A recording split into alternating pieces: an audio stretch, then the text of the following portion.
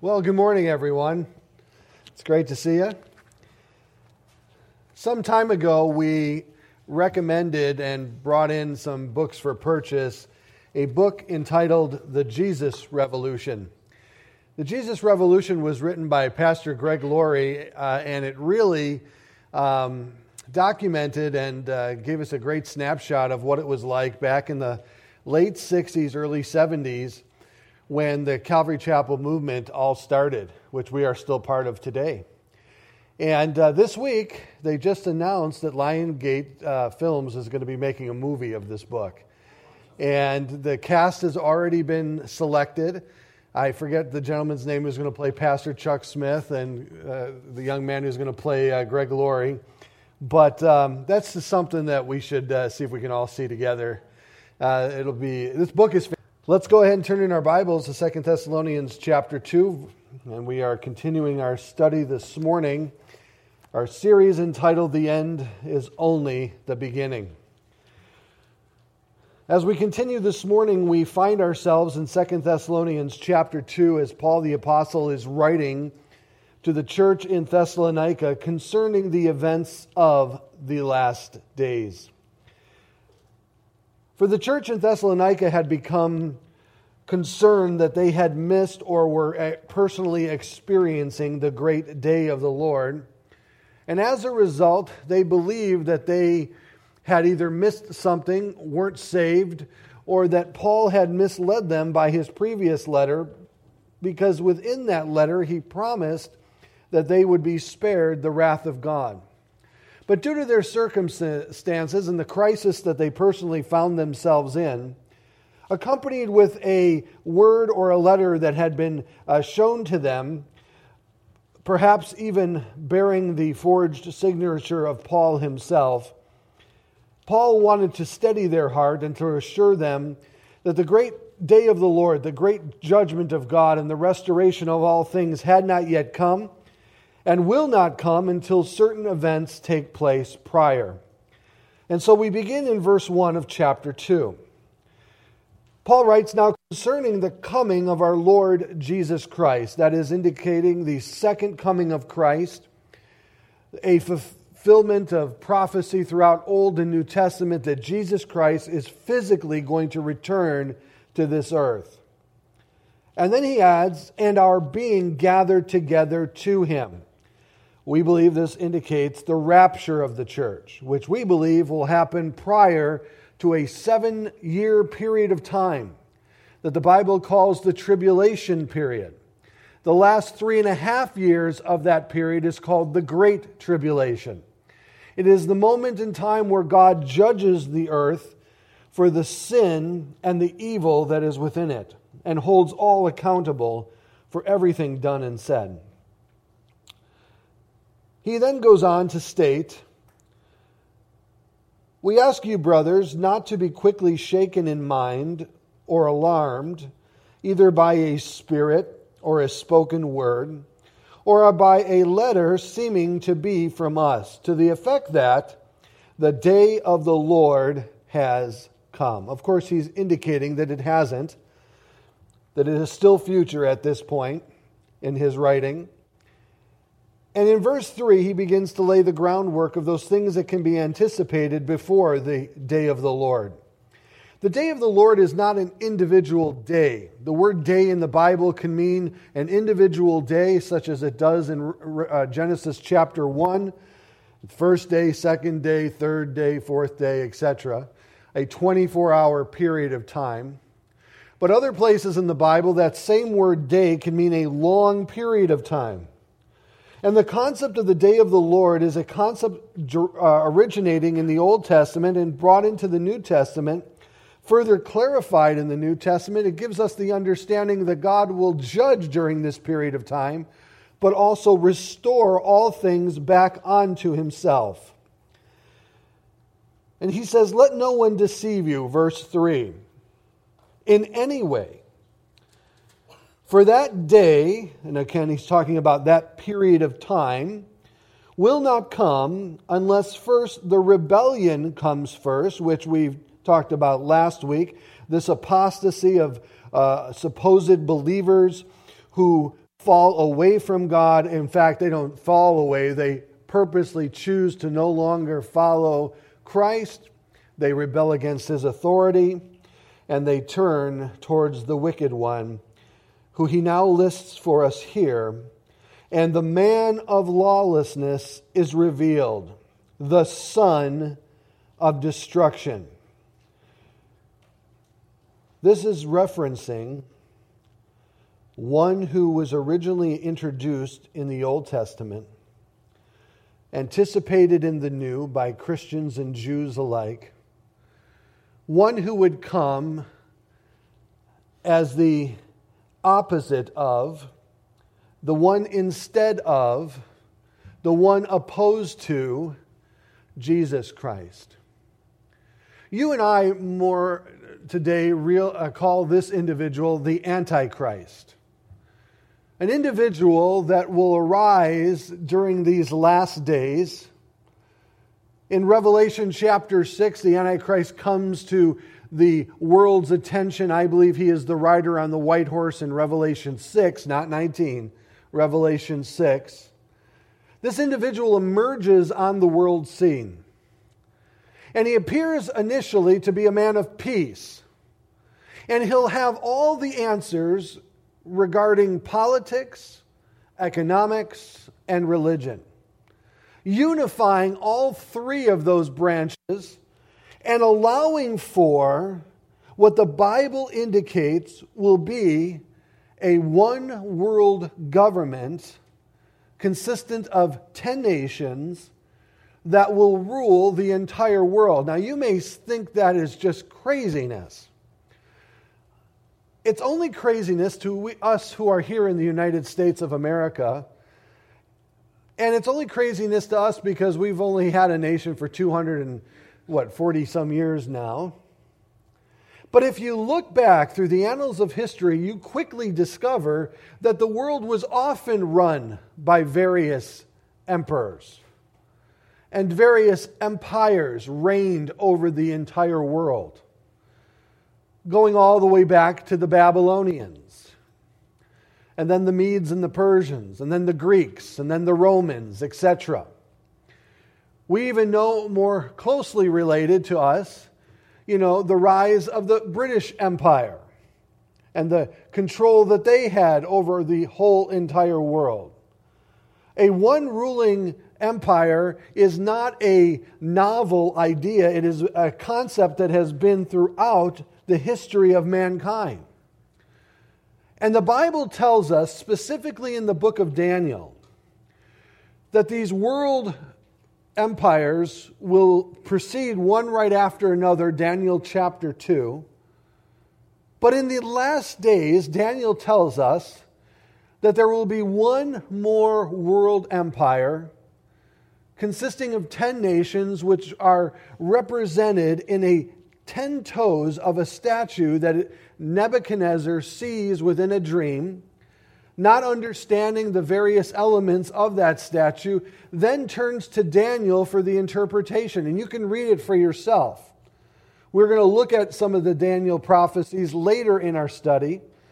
But to catch up and to help you with the vocabulary concerning eschatology, I feel it's important to introduce these concepts to you numerous times over the course of the several weeks. But this 10-toe indication that there's going to be one more world empire that's going to have its roots within the Roman Empire, but also mingled with others. And from these 10 nations comes one who will be the one that is known in the Bible as the little horn in Daniel, the man of lawlessness here in our text, the son of perdition or destruction, or, as we more commonly know him of, that is the Antichrist. And he will oppose all that Christ has established, demanding himself at one point in his reign of 7 years to be worshipped as God himself, as he places himself within the temple, the rebuilt temple in Jerusalem that will take place in the last days. He will require all men, women, and children to worship him as God. The book of Daniel tells us this, and we had a partial fulfillment of this prophecy, or a short-term fulfillment, in a person named Antiochus Epiphanes IV, who went in and defiled the Jewish temple and raised a statue onto the Roman gods within the temple. And many Bible professors, commentaries, and scholars believe that that is the fulfillment of what Daniel had promised, culminating in a day that the Bible calls the abomination of desolation. Now, it would be easy to believe that Antiochus Epiphanes was the fulfillment of that prophecy if it weren't for Jesus' teaching in Matthew chapter 24, when he specifically told his disciples at that time, about 31 AD, that he says to them in a future sense, when you see the abomination of desolations taking place spoken by the prophet Daniel, meaning that the event was still afar off, meaning that the absolute fulfillment of that prophecy has not yet been fulfilled. Jewish prophecy works a little differently than other prophetic means. Jewish prophecy can have a short-term fulfillment, which gives us a type or a shadow of its long-term fulfillment that it's eventually going to culminate within. And so Antiochus Epiphanes was a type of Antichrist. Scholars during World War II, Christian scholars during World War II, felt that Adolf Hitler was a type of Antichrist. And you can understand why. But the Bible clearly teaches that there is still one yet coming that will call the whole world to worship him. He will deceive all of the nations. For the Bible tells us that the Antichrist will be a man of peace, of unity. He'll be a man of prosperity for the first 3.5 years of that 7-year period. He will woo the world into subjection and to submission. He will appear to be the answer to all of the woes of society. Finally, a political answer. Finally, a leader that all can get behind. One that everyone can trust and relate to and follow. And he will lead the world for that first 3.5 year period of time in a peaceful manner as elements start to come into play, as he gains a military behind him and so forth. But he will be the one that will deceive the world ultimately. But then something happens, the Bible says. For Zechariah calls this man the worthless shepherd. The worthless shepherd will appear to be mortally wounded, Revelation 13. And after 3 days, he will appear to be miraculously healed and resurrect from his mortal wounds. Undoubtedly, you can imagine the world then hailing him to be a god. The world embracing him now as the ultimate Messiah, the one who will deliver the entire world from all of their woes and pains and sufferings and sorrows. But the Bible tells us clearly in Revelation 13, it's at that moment that the individual that we know as the Antichrist is one who is then filled with Satan himself. He will then resurrect a statue of himself, that being the abomination of desolations within the Holy of Holies of the new Jewish temple in Jerusalem. And he will demand that all people worship him. In fact, it's interesting that in Revelation 13, the statue actually appears to come alive. The dark side of Judaism is a cult called Kabbalah. And one of the practices and miracles of Kabbalah is statues coming alive. I think that's very interesting. This statue comes alive, and the world then is persuaded by one who precedes the Antichrist, called the false prophet, and individuals are drawn onto him, pledging their allegiance to him by receiving a mark either on their right hand or on their forehead. Very interesting that Zechariah says that the mortal wound of the Antichrist is going to be a blow to his head and a blow to his right arm. There are no coincidences when it comes to Bible prophecy. But he'll make and require all people to accept some type of mark, some type of indication, some type of implanted chip possibly. And he says, without it, you will not be able to buy or to sell. Now you can imagine John seeing these things, the Apostle John, while he's on the island of Patmos. He's given the vision of the book of Revelation. I can only imagine him saying, what is going on here? You know, I must have ate a bad falafel at one point. What is happening here? As he's seeing these things and he's recording these things, it must have been a mystery to him. And though there are clear parallels to his time in the first century between him and the Roman Empire, but just like Daniel, the short-term fulfillment doesn't negate the long-term fulfillment, the one who is coming. In the book of Daniel, Daniel says often that he did not understand the visions in which he was given, or given to interpret, or personally had himself, I should say. And when we come to Daniel chapter 8, where he's given the glimpse of the rise of this individual that we know as the Antichrist, the Bible says something very interesting. If you'll turn with me to Daniel chapter 8. I'd like to read this with you, if I may. Speaking of this Antichrist, we pick up this particular point of the text in verse 23. Please, if you will, go back and read the entire chapter for yourself. But when God begins to unveil to Daniel of this individual who is yet to come, notice what Daniel said. In verse 23 of chapter 8, he says, "And at the latter end of their kingdom, when the transgressors have reached their limit, a king of bold face," or as the New King James, I think more properly puts it, fierce consonants, "one who understands riddles, shall arise. His power shall be great, but not by his own power.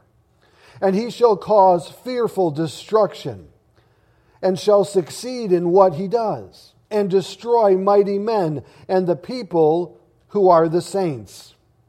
By his cunning he shall make deceit prosper under his hand, and in his own mind he shall become great.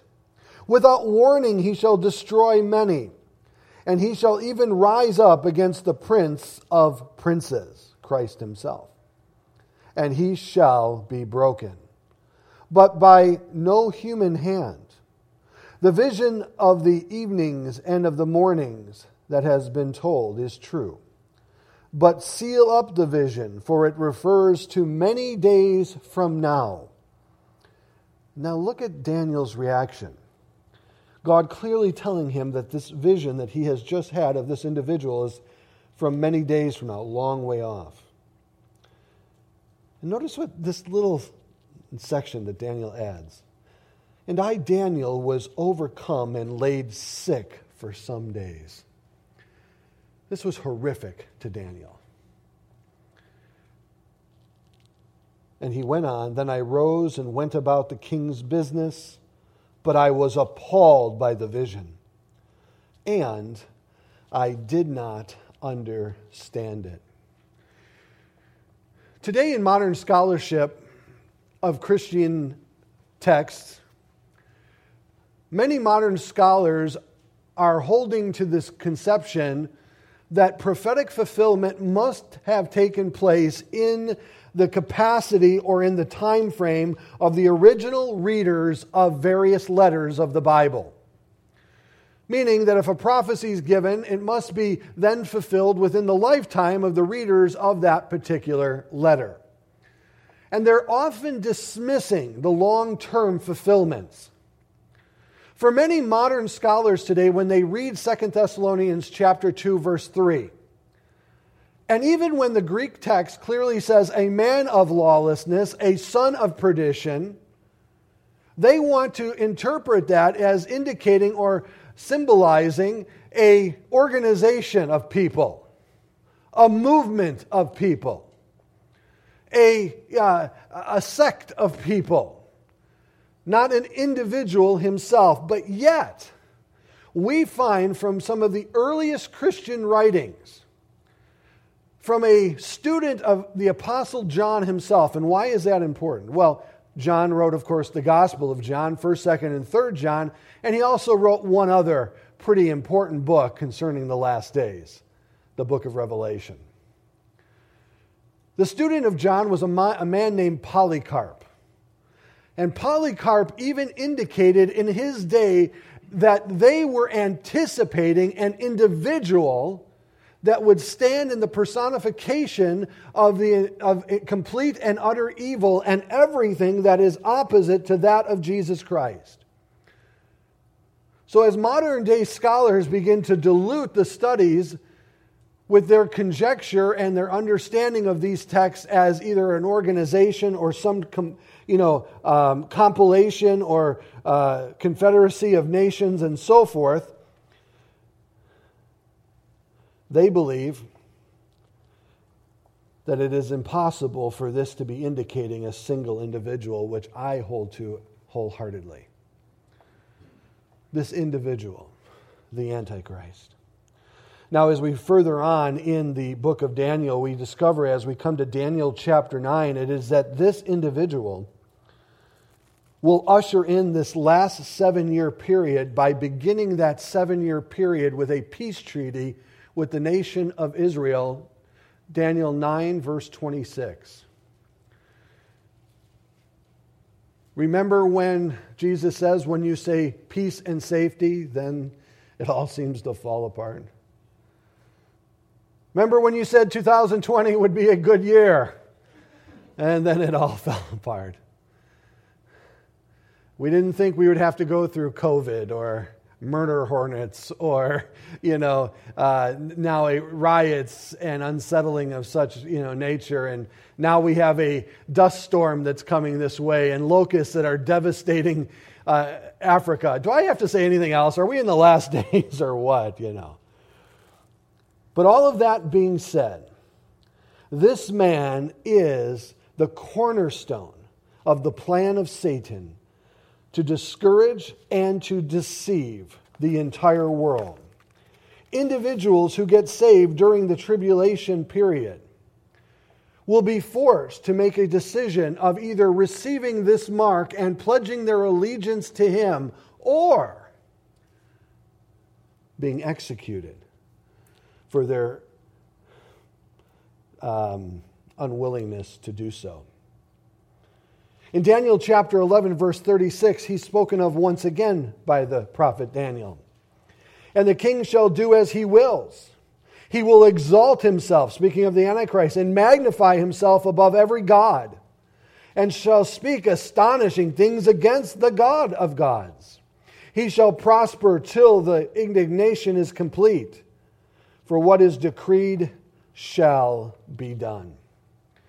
Jesus told the Jewish leaders and the Jewish people when he came, in the wake of their rejection of him, he says, me you've rejected, but another one who's going to come in his own name, him you will receive. I have no doubt that he was referring to this one we know as the Antichrist. One individual stated very clearly that in the evidence that we have, modern scholars are wrong to say that this is simply a system or an individual office that one can hold. One wrote in the summary of the evidence that we have, he says, this man, and let us be clear that it is a man of sin, is a prominent figure in the Bible and the ultimate personification of the spirit of Antichrist spoken of in 1 John 4, 2 through 3. When the Gnostics began to raise up against Christians in the first century church, Gnostics believed that everything material was wicked. And therefore, they could not believe that Jesus was 100% man and 100% God, a deity. Because they believed that him having any material portion to him at all would automatically defile him, and he would be considered a wicked individual. Today we wrestle with the deity of Jesus Christ, then they wrestled with the humanity of Jesus Christ.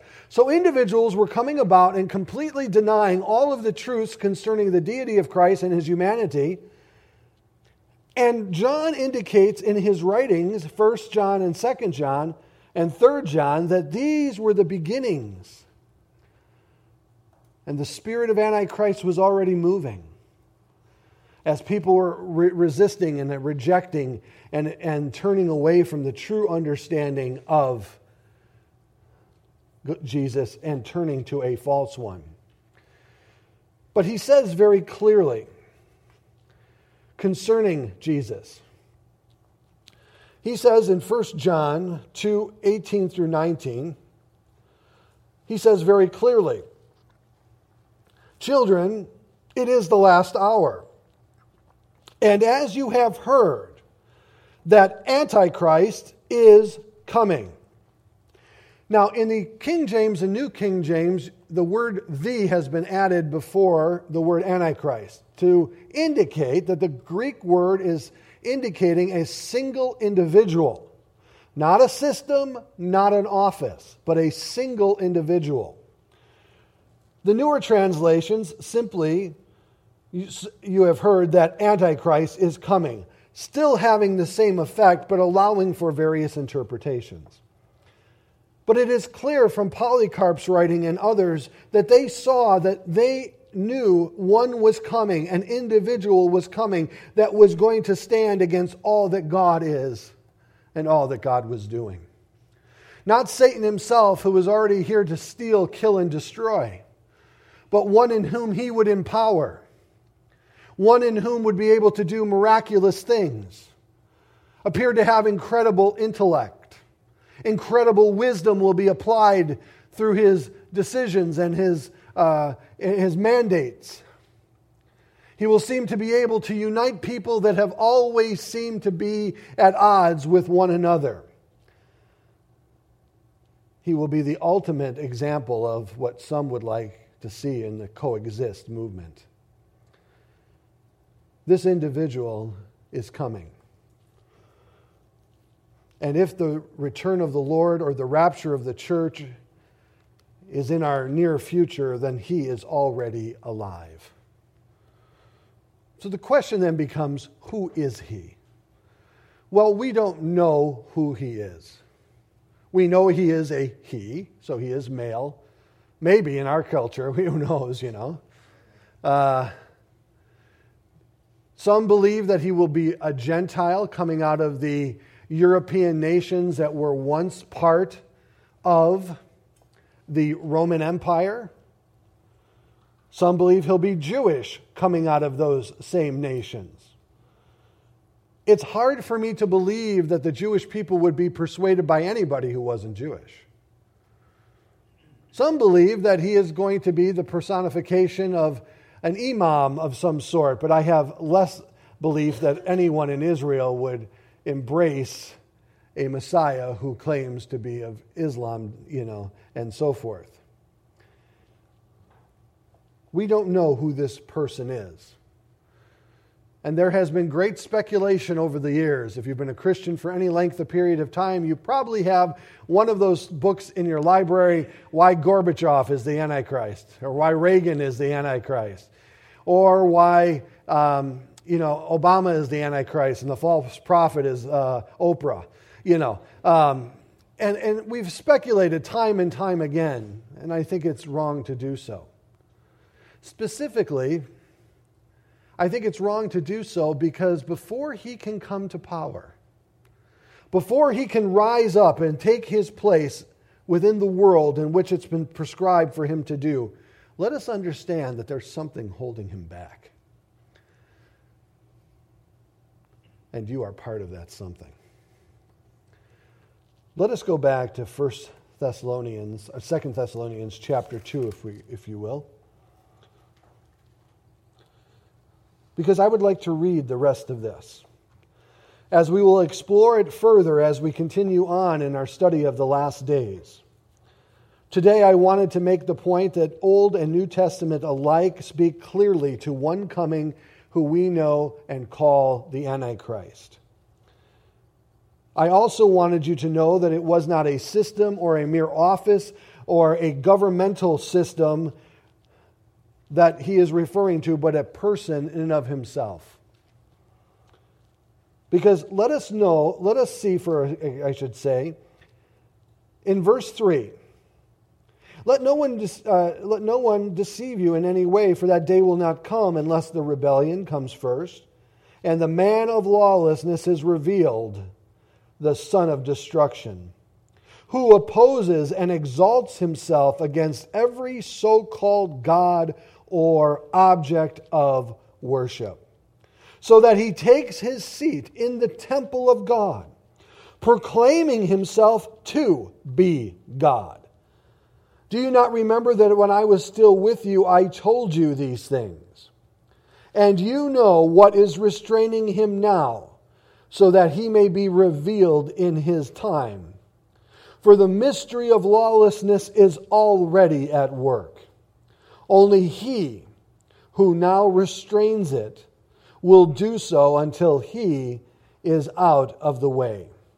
And then the lawless one will be revealed, whom the Lord Jesus will kill with the breath of his mouth and bring to nothing at the appearance of his coming. I love that, don't you? I've had enough. You know, Jesus returns on his Harley and says, enough's enough.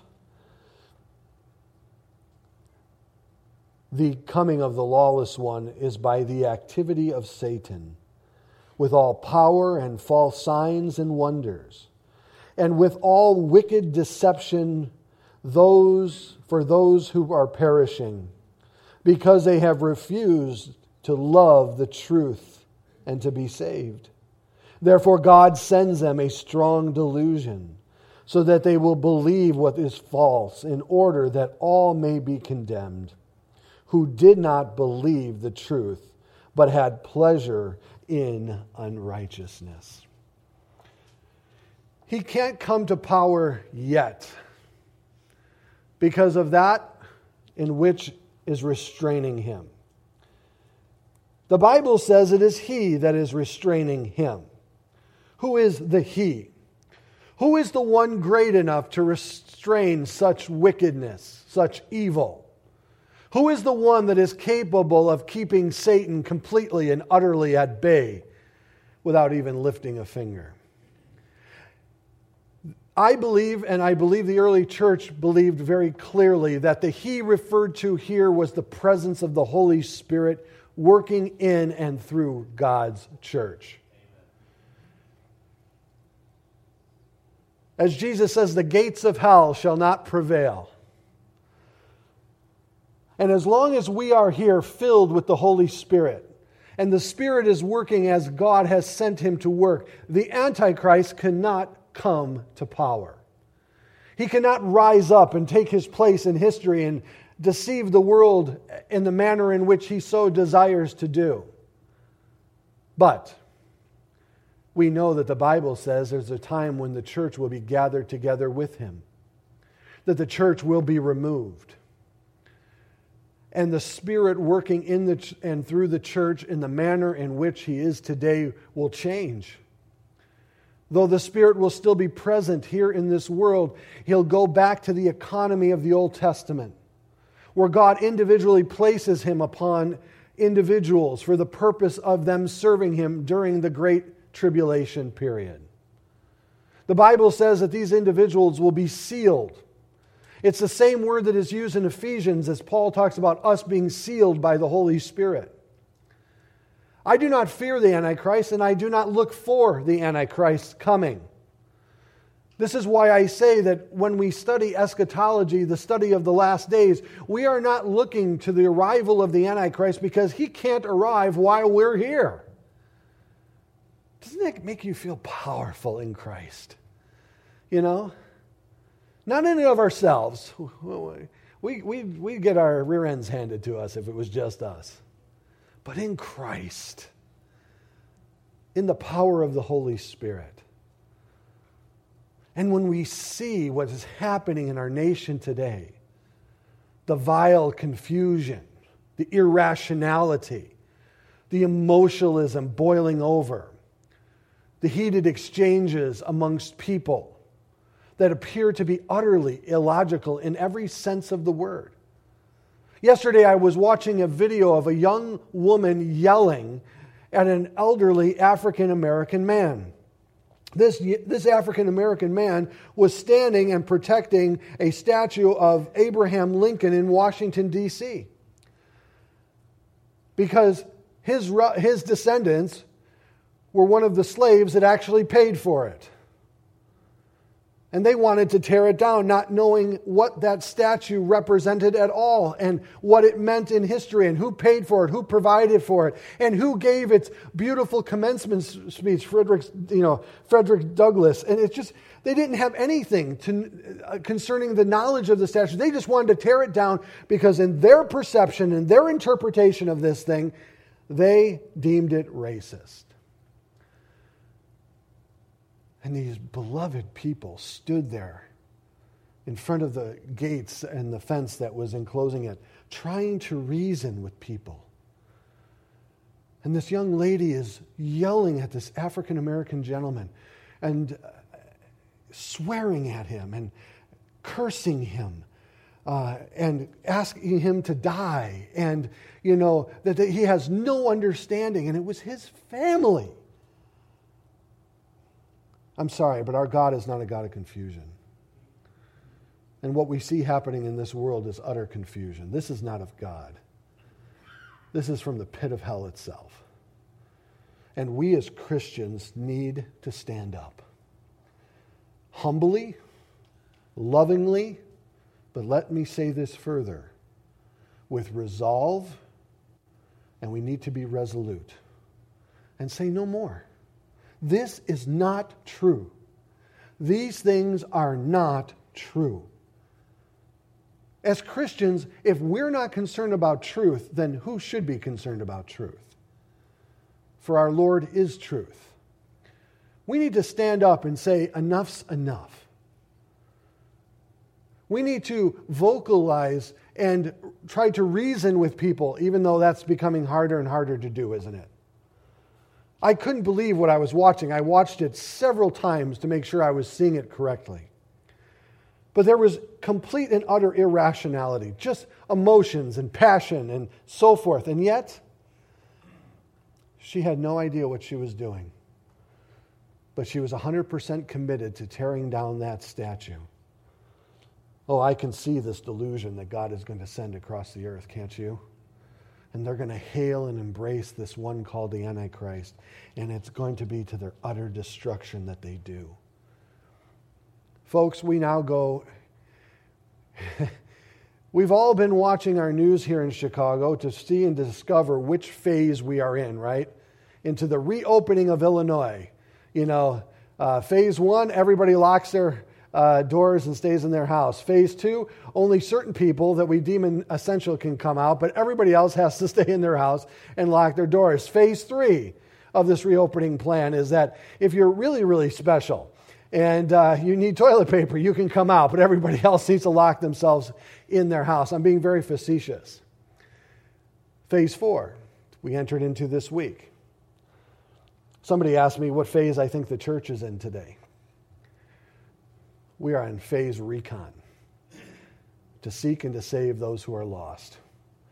We need to go to an expedited operation of rescue.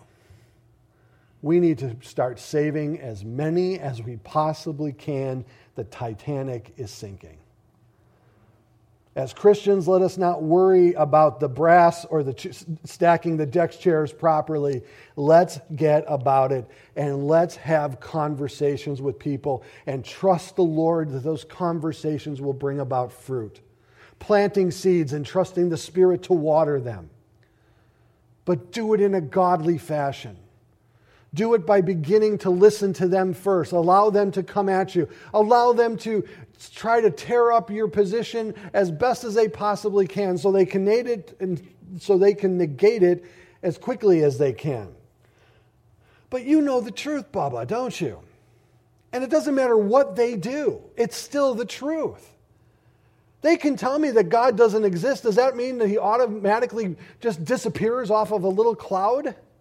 No. And I don't come simply in the power of myself and my own intellectual reasoning. I come in the power of the Holy Scriptures.